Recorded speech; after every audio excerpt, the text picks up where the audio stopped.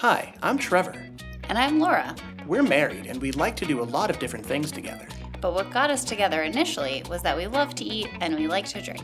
And we love to learn how our favorite foods and beverages came to be. In each episode of this podcast, we'll talk about something delicious and answer the question, where did this come from?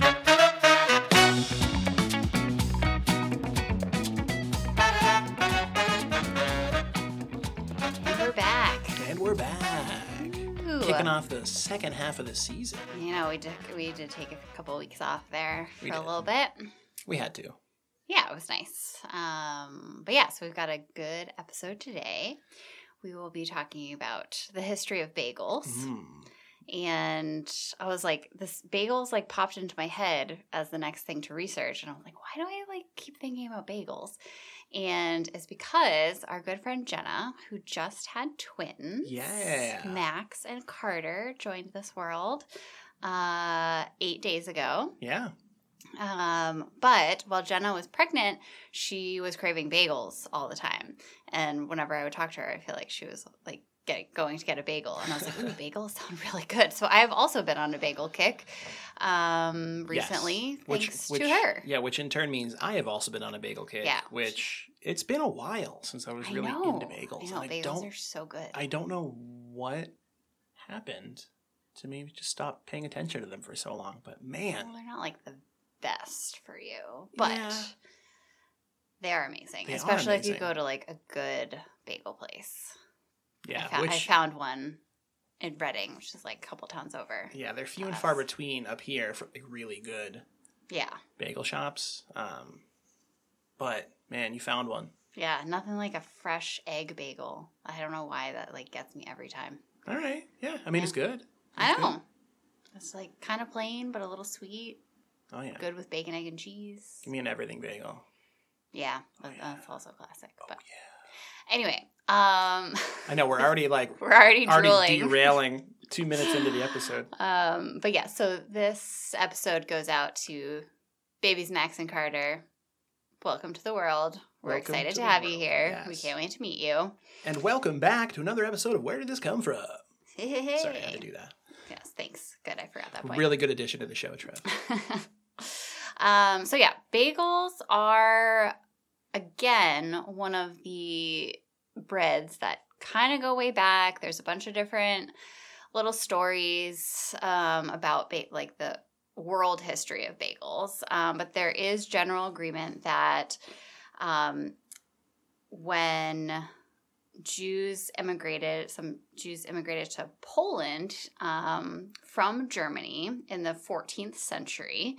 There was an existing bread in Poland called obwarzenek, which is a circular, almost pretzel-like bread that dated back to 1394. Wow. So that bread, obwarzenek, is sort of the predecessor to the bagel. There's also potentially German influence because it's very similar to a pretzel in how it's made. So it's a yeasted dough, and I'm talking about a soft pretzel, not like a crunchy American pretzel. It's a yeasted dough that is boiled and then oven baked. So that two-step process, I guess, helps it to get that like chewy texture. Oh, okay. And then also it helps preserve it for slightly longer, which was good for the poorer immigrants so they could have it last a little bit longer. Oh, okay. Yeah. Enterprising. Yes, exactly. But circular ring-shaped breads have a long history in other countries. So, there's basically Italy has some, China has some, Poland and Germany have them as well. That's like sort of the world history of bagels. It has always been a predominantly Jewish tradition. Okay. And so as Jews immigrated from Europe to North America in the late 19th century, a lot settled in Toronto and Montreal, and then, of course, New York. Right. Yeah. So Montreal is also apparently a big bagel city. Bagel Mecca. Go figure. And they have sort of their own way of baking the bagels and their own techniques. Wow. But we're gonna another reason to go to Montreal. I know. Yeah. I agree. You can check out their bagels too. I guess they dip them. So when they boil them in like a honey water. Whoa. So they have a little bit more sweetness to them. In Montreal is like the traditional style. That's cool. We are going to focus today's topic on New York bagels. All right. Because that, I think, is what everyone sort of thinks about. Yeah. Bagels arrived with the Eastern European immigrants of the late 19th century. They didn't really travel further than their Jewish niche communities into the mainstream until the 1970s. Whoa, so, really? Right. So I guess that era, and we'll talk about that a little bit later, was more when, so quote unquote, ethnic foods became a little bit more trendy, and people were sort of branching out beyond their normal foods that they were typically used to eating. No, it's so funny to think of I mean, I know it is, but it's funny to think of a bagel under like that umbrella of ethnic food because it's become so... Right. I don't want to say Americanized because everything American came from somewhere else, basically. It's like a mainstream staple for breakfast and brunch and bagel and lox, all that stuff. So... but yeah, so essentially the Lower East Side was a predominantly Jewish neighborhood, and bagels were sold essentially like on the streets to first start. And apparently the hole in the bagel, there's two reasons for that. One is that it helps to cook the bagel more evenly. Okay. With the hole in the center. And it also was street vendors were able to hang them from poles or dowels. Okay. So they could easily carry a large stack of them, and then sell them straight from the dowel. Cool. Now like the donut hole story with the wheel of the ship. Right. Very different reason. Different reason. It's a much more practical reason. Yes, exactly. But yeah, so that apparently is why bagels have a hole. Okay. So the New York bagel bakers started where, they'd have these bakeries and people would go off on the streets and sell them.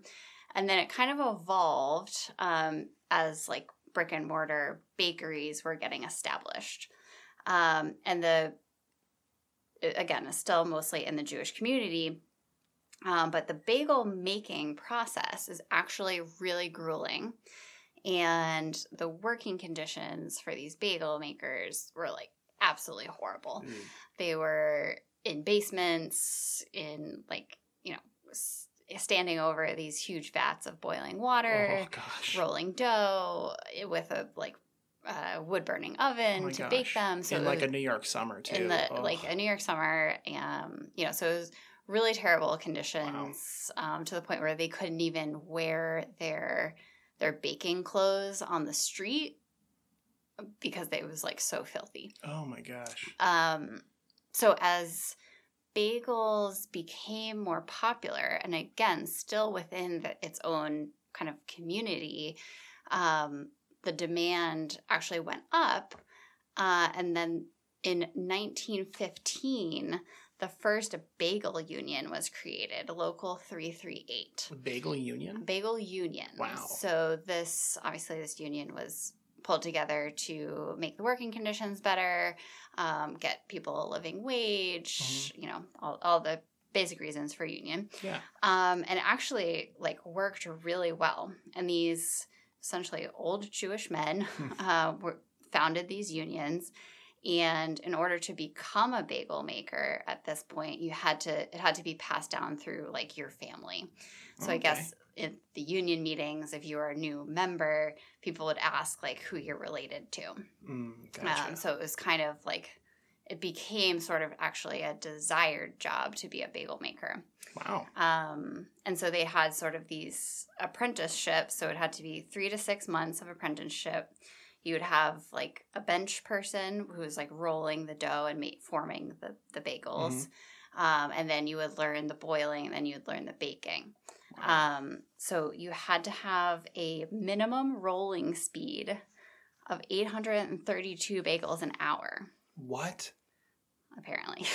Yes. So, like, this was a big production. That's so many bagels for one person. I know. So I guess in one article, they interviewed a guy who is a bagel maker, Mike Edelstein. And he said a machine could roll out 300 dozen bagels an hour with one person operating, while 2 experienced hand rollers could only produce 125 dozen in the same amount of time. But if you think about 2 people creating 125 dozen bagels in an hour, that's like 100 dozen is that's 2,400 plus bagels. Yeah. That's not that. What? Yeah. That's possible. Apparently, yeah. So we'll get into machines in a little bit, but at this point, it was all manual craft. Wow, and you had to like be able to keep up with the other bench roller people. And that's just 1 hour. I'm sure they're not getting a break every hour. Right. Goodness gracious. Well, they might now that they're unionized. Well, that's true. I don't know. That's true. But yeah, so the bagel market was growing. The bagel bakers actually had a lot of power. So again, it kind of became this like more desired job, and they would renegotiate their contracts every single year. And if they didn't get what they wanted, the bagel bakers would go on strike. And so the city would go into what the New York Times called a bagel famine. Wow. Until their demands were met. That's holding the entirety of New York City hostage. Yeah. So without this, again, this is like without machinery. So without machinery undercutting them, the bagel bakers actually had really high salaries. In a New York Times article from 1960, said the estimated base pay for a 37-hour work week was $144 for the benchmen and $150 a week for the oven men. And so that equates to about $65,000 a year annual salary. It's pretty solid. Which was more than police, engineers, or teachers were paid at the time. Wow. Bacon bagels. Bacon bagels, yeah. I mean, it's a staple of the city. Staple of the city. And again, the other amazing part is like at this point, it still hadn't really branched out past the Lower East Side. Right, that's true. And even at that point, it was that much money they were making. Yeah. Wow. Yeah. So there are a couple like really noteworthy strikes that the bagel bakers went on. So one was in 1951, and the New York Times actually reported on it, and they actually had to provide a pronunciation guide for people because they thought it was, you know, this thing called the bagel was not actually as well known like for their mass readers. So they gave the pronunciation guide BAYGLE, bagel for people. So funny. People who say it bagel, that's just wrong. Yes, the New York Times. I think we can unequivocally say that's wrong. Yeah. It was wrong before I was told it was actually wrong, so. Yeah. So again, the unions had so much power, they stamped out essentially any attempt to automate the process. And at this point, you know, pretzels were becoming like machine made. Everything was like becoming machine made. Right. But the bagel unions, again, were so powerful that they squashed any sort of like mass production. Yeah. Wow. The bagel, don't want to go against the bagel union. Yes. They were like super powerful, and like, I don't know, one article kind of described them as like really gruff and kind of like I can imagine, like, honestly, like group of older men. I mean, that job is not easy.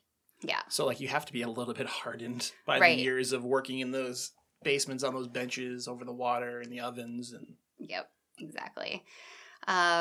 But like everything else, after a while, modernism kind of crept in. Yeah. So it actually starts in California.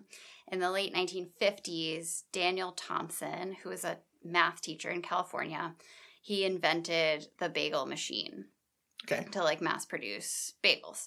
Also at this time, the traditional, you know, bagel bakers being in the cellars and providing the bagels to bakeries or to street vendors kind of stopped. So other bakeries were starting to get these machines and bringing them upstairs so that people could actually see them being produced. Oh. So for like, there were like signs that like hot bagels. And that was kind of when the unions started like losing a little bit of control. Gotcha. So, and there was another strike attempt by the unions in 1967 because they were, again, trying to get people to not buy directly from bakeries. Right. Not buy these mass-produced bagels, but it barely made a dent in the New York bagel market, and that was pretty much the end of their glory days. So the union was no more after that? The union was basically no more after that. Wow. At the same time, enter Lender's Bagels. Okay. Which was a bakery in New Haven, Connecticut. They actually led the charge on mass-producing bagels and then selling them bagged and frozen to supermarkets. Oh, so they're the ones. So, I mean, I know they're still around, but yeah, I think they are still they're the around, ones that first started doing frozen bagels. Yep. Wow. Yeah. And so I guess apparently consumers were cutting themselves trying to slice the frozen bagels. Oh my gosh. And so that was why they started to do pre-sliced frozen bagels. And apparently that was key to their success. Wow. Some things never change. Yeah. So, yeah, by 1970, there's bagels readily available at the grocery stores. Most bakeries were able to produce their own bagels. Mm-hmm. We'll never know the true comparison of the hand-rolled bagels. Not from then. Prior to 1967. Right. To now. So I wonder if there's still got to be shops that are doing I'm sure now there are. I mean, yeah, everything's coming kind of back full circle, like right. Artisanal hand-rolled bagels. Yeah. But there's one professor at NYU who kind of studies food history, and he was saying that basically no one has had a real New York bagel since 1967. And I was like, ooh, that's intense. Wow. But he's kind of right. I mean, yeah, it's true. And if that's when the local 338 dried up, basically shut down. They rolled their last bagel. Yeah. So I'm actually curious if there are bagel shops that still do hand rolled. There must be. Yeah, but there must be. I mean, we've wanted to make bagels for a while now, and I think. Especially now that we've found a shop to get good bagels at, we probably won't. Right. But it is involved. But if you're doing it on small enough a scale, right, it's probably not as. It's a little bit more manageable. Yeah, we don't have to make 125 dozen an hour. Yeah, 800 is your bagel rolling speed? Yeah, the minimum minute, rolling. Per minute. Yeah, minimum bagel rolling was like 857 or something. Wow. I still remember how big of a deal it was when, it must have been in the early to mid 90s, when Dunkin' Donuts started carrying bagels. I remember that too. Big deal. Huge deal. And then bagels were a very 90s thing. Yes. At least where we grew up anyway. Well, because donuts kind of had their heyday, and then I think bagels, so the articles that I had read said, by the 1970s, really everyone was eating bagels. Yeah. So it probably took a little while for them to get really popular and provided in your Dunkin' Donuts or your whatever the Starbucks equivalent was back then. Yeah. So that's the story of the unions. Okay. And the New York bagel scene. I did want to talk about cream cheese for a minute because that is not... I can give you more than a minute. Let's buckle up. So cream cheese was typically not actually an accompaniment for a bagel. Really? Until the early 1900s. Okay. So. I mean, there's still a long time between the 1300s and then when... Right. A farmer in upstate New York named William Lawrence was making Neufchâtel cheese, just like a lot of his neighbors. Mm-hmm. All the farmers were kind of making it. And he would pack up rolls of the cheese and ship it into the city. So he was, I guess, eventually approached by Park and Tilford, which is sort of the Dean and DeLuca of its time. So like fancy gift baskets and, nice fruits and cheeses, etc. And they wanted an even richer cheese that could be sold at a more expensive price. Wow. So what he did, he curdled the milk, he pressed the liquid out, and now he added cream into it. And he called it cream cheese. So he invents cream cheese. There you go. So real quick, I've always wondered what the difference between Neufchâtel and cream cheese was. So it sounds like it's just cream cheese is just a denser, fat-rich product. Well, I think so. I actually don't know exactly, but I think that second step of adding cream into it is where cream cheese differs from Neufchâtel. And it gets like that. I mean, unless it's whipped, creamy. But like that brick, right? Heavy, creamy kind of. Yeah. Because Neufchâtel is definitely lighter, fluffier. A little bit lighter. I wonder actually if the second. So you have to curdle the milk, press out the liquid. I wonder if for Neufchâtel they add a little bit more milk or maybe. Or something. I don't know. This is total speculation. But cream cheese has the extra cream added. There you go. Hence its name. This is just conjecture. It is true to its name. So it kind of becomes this like fancy delicacy that you can get at high-end restaurants in New York City. Really? Yes. It's so fun. So, and this actually was in the late 1800s. So by 1889, cream cheese cost 30 cents a pound. And to give you an idea, Munster and Parmesan were about 13 cents to 23 cents a pound. Wow, great. So cream cheese was like I can't imagine cream cheese fancy. being like, super fancy cheese. Yeah, and they still didn't actually put it on bagels yet. It was just like a cheese for whatever. For fancy people. For fancy people. So there was a cheese broker named Alva Reynolds, and he approached William Lawrence to distribute his cream cheese. And he suggests calling it Philadelphia cream cheese on the packaging. So apparently this was like a marketing ploy because Philadelphia was known for its good cheese, which I did not know. Really? Apparently, yeah. So they said, let's slap Philadelphia on it and people will love it because they'll think it's from Philadelphia. All right. It was not.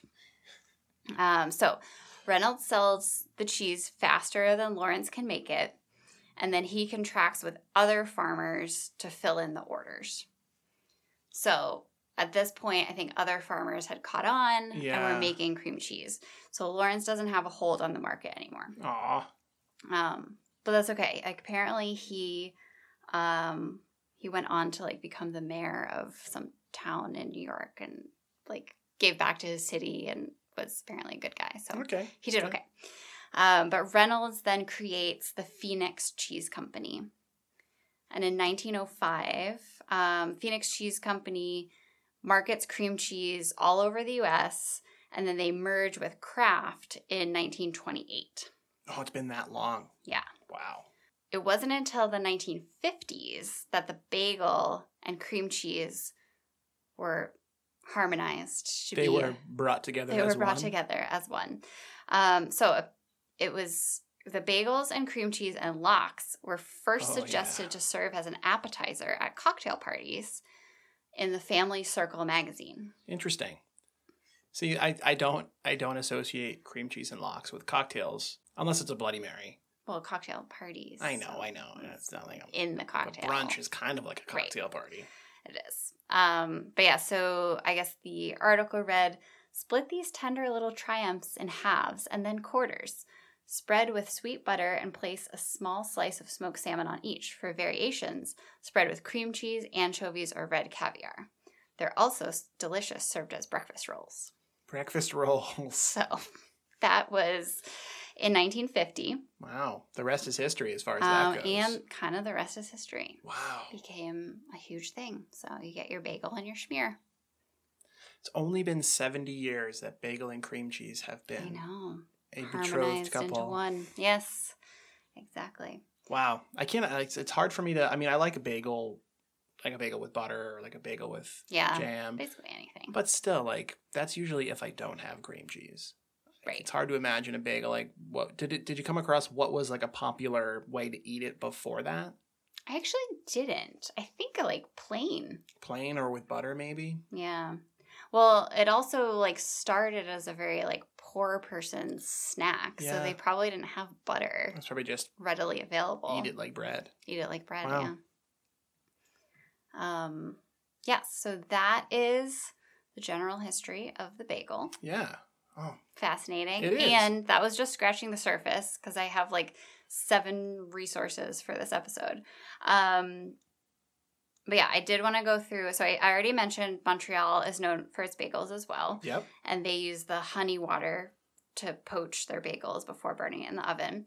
But apparently, Montreal bagels from Fairmount Bagels have been to space. So what? In 2008, astronaut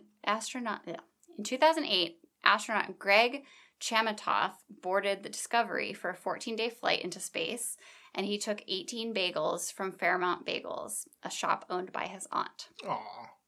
I know. That's cute. And then in August 2004, Bruegger's Bagels produced the largest bagel weighing 868 pounds. Good Lord. And displayed it at the New York State Fair. It required 11,000 pounds of dough and 900 gallons of water, and it took 10 hours to bake. It still holds the record for the biggest bagel. That's massive. I know. I'm like, I don't think that would taste very good. No, I'm sure. I can only imagine it wasn't cooked properly. Yeah. Although it's the kind of thing that they generally will then cut up and share amongst 10,000 people. So. Right. Yeah, but I don't know. I guess that would be really hard to cook evenly and like. I would think so. How did they flip it in the boiling water? I don't know. I didn't read into that much detail on this. You had to know I would ask. I know. Sorry. I do not have the answer to that question. I'm just kidding. Thanks for stumping me. Oh, I didn't stump you. But yeah, so that is the high-level history of the bagel. But again, there is a lot of information about bagels. And a lot of it actually is, like, contested. Well, anything that goes not far contested, back. but, you know, like the true origins, like in Poland. Right. There are a few, like, legends, like it was made for a king, and one was that this queen liked to have it during her Lent or something. So, you know, there's a few stories like that, but yeah. I thought the unions were actually quite interesting. I gave up square bread for Lent. I only ate round bread. Yeah, it actually was something like that. But it was like there were too many conflicting stories, so I didn't get into that level of detail. Oh, that's quite all right. But again, I have several references for this. Okay. So SmithsonianMag.com, A Brief History of the Bagel, TheAtlantic.com, The Secret History of Bagels, MyJewishLearning.com, The History of the Bagel in America, NewYorkerBagels.com, which is a blog, and that went into the Union story. And then this article, so AtlasObscura.com, an article by Natasha Frost, Bagel Union Strikes New York City, was actually a really good wealth of information. Mashable.com, The Cream Cheese History, NewYorkTimes.com, and EatThis.com. Wow. There's a lot out there. There's a lot out there about bagels. That must have been tough to like sift through all that. It actually was. Yeah, it was an intense one. But bagels are delicious. And maybe someday we'll try hand-rolled bagels. We'll have to look up to see if there's any like artisan bagel shops that still do hand-rolling. If not, we'll have to. There's got to be. We'll have to bite the bullet and try to do it ourselves. On a small scale, it's. I mean. Yeah. Just do one little batch. It would just be like really disappointing to spend like a day making bagels and then have them like not be that good. That's true. Once you get the dough proved and all that stuff. And, yeah. So I did read even the bagel bakers, it would take about 24 hours to make like a full set of bagel from start to finish. Like they were obviously like rotating, you know. Of course. So it wasn't just like a set of bagels in 24 hours. But it would take from start to finish for a bagel is about 24 hours. It's a lot of different people's physical labor going into making one bagel. Right. That's crazy. Yeah. Wow, really interesting topic. Yes. So thanks, Jenna, for reintroducing us to bagels and for the inspiration for this topic. So. Absolutely. And thanks to all of you for listening, as always, to this show. Don't forget to rate, review, and subscribe to the show on your favorite podcast platform. And you can follow us on Instagram at wheredidthiscomefrom_pod. Yes, and we'll be back next week with a very special Memorial Day mini-sode for you. But in the meantime, everyone, stay cool out there, stay healthy, be well. We'll see you next time on Where Did This Come From?